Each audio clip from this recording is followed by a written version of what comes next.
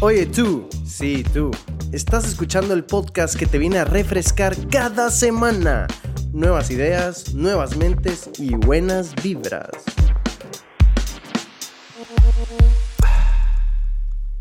Recuerdo hace unos años que estaba estudiando mandarín con un grupo de coreanos.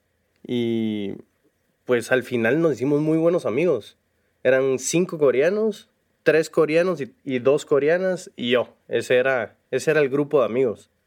Nos llegamos a conocer tan a fondo porque estudiábamos de 8 a.m.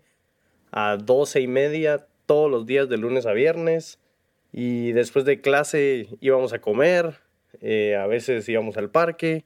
El punto es que en cuestión de 6 meses nos llegamos a conocer bastante a fondo.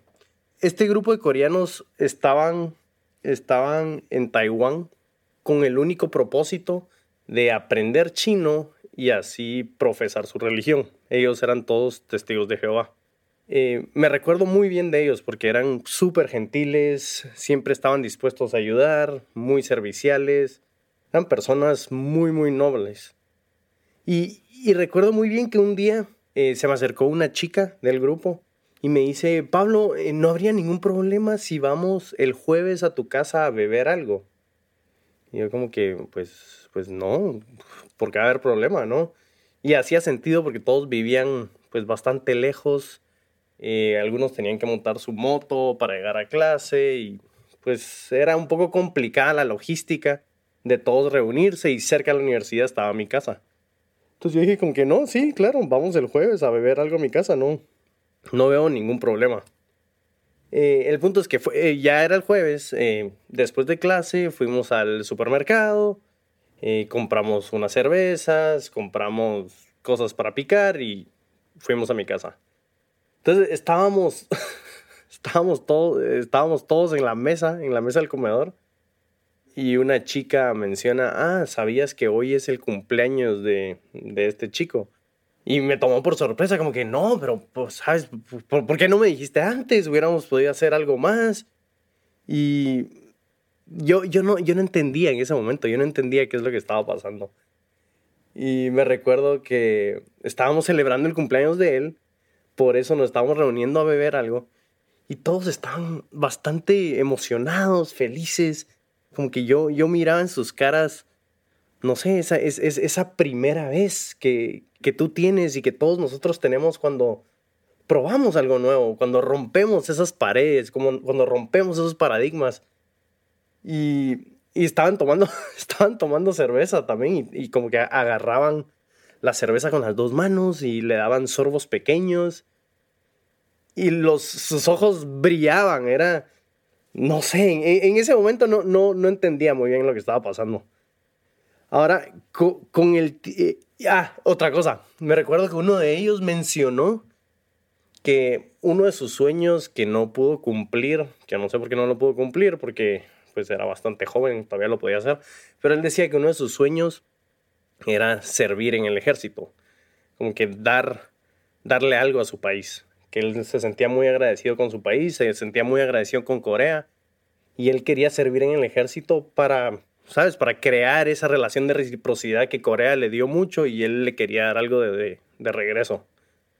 Y me recuerdo que, bueno, o sea, a mí me pareció, ok, sí, es bonito ese pensamiento, pero todos estaban fascinados por la historia. Y yo como que, pero otra vez, como que no entendía cuál era lo emocionante, ¿no?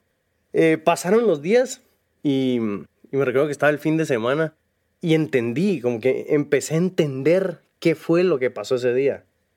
Como ustedes saben, los testigos de Jehová no se les permite beber alcohol, no se les permite celebrar un cumpleaños, incluso no se les permite servir en el ejército, como otras cosas más.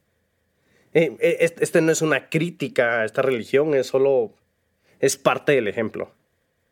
Y con el tiempo entendí que era la primera vez de ellos en muchas cosas.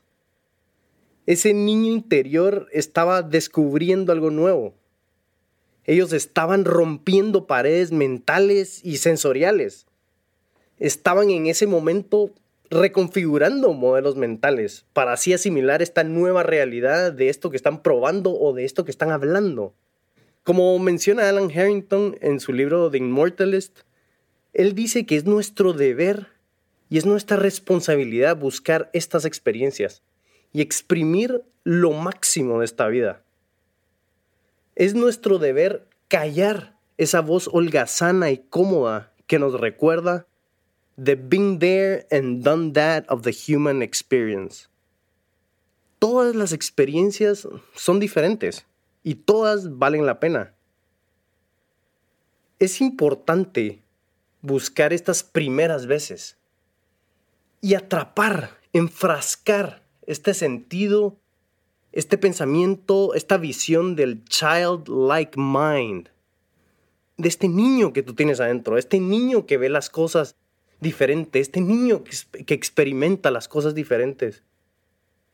Cuando capturamos y enfrascamos esta manera de sentir y de ver como de niño, es cuando dejamos de ser esclavos de nuestro ego. Así que yo te digo a ti que estás escuchando, ve y busca estas experiencias, porque tú como ser humano es tu responsabilidad buscarlas, romper paredes. Como bien dice Tony Robbins, life doesn't happen to you, but for you. Y así terminamos otro día más acá en Mentes Frescas.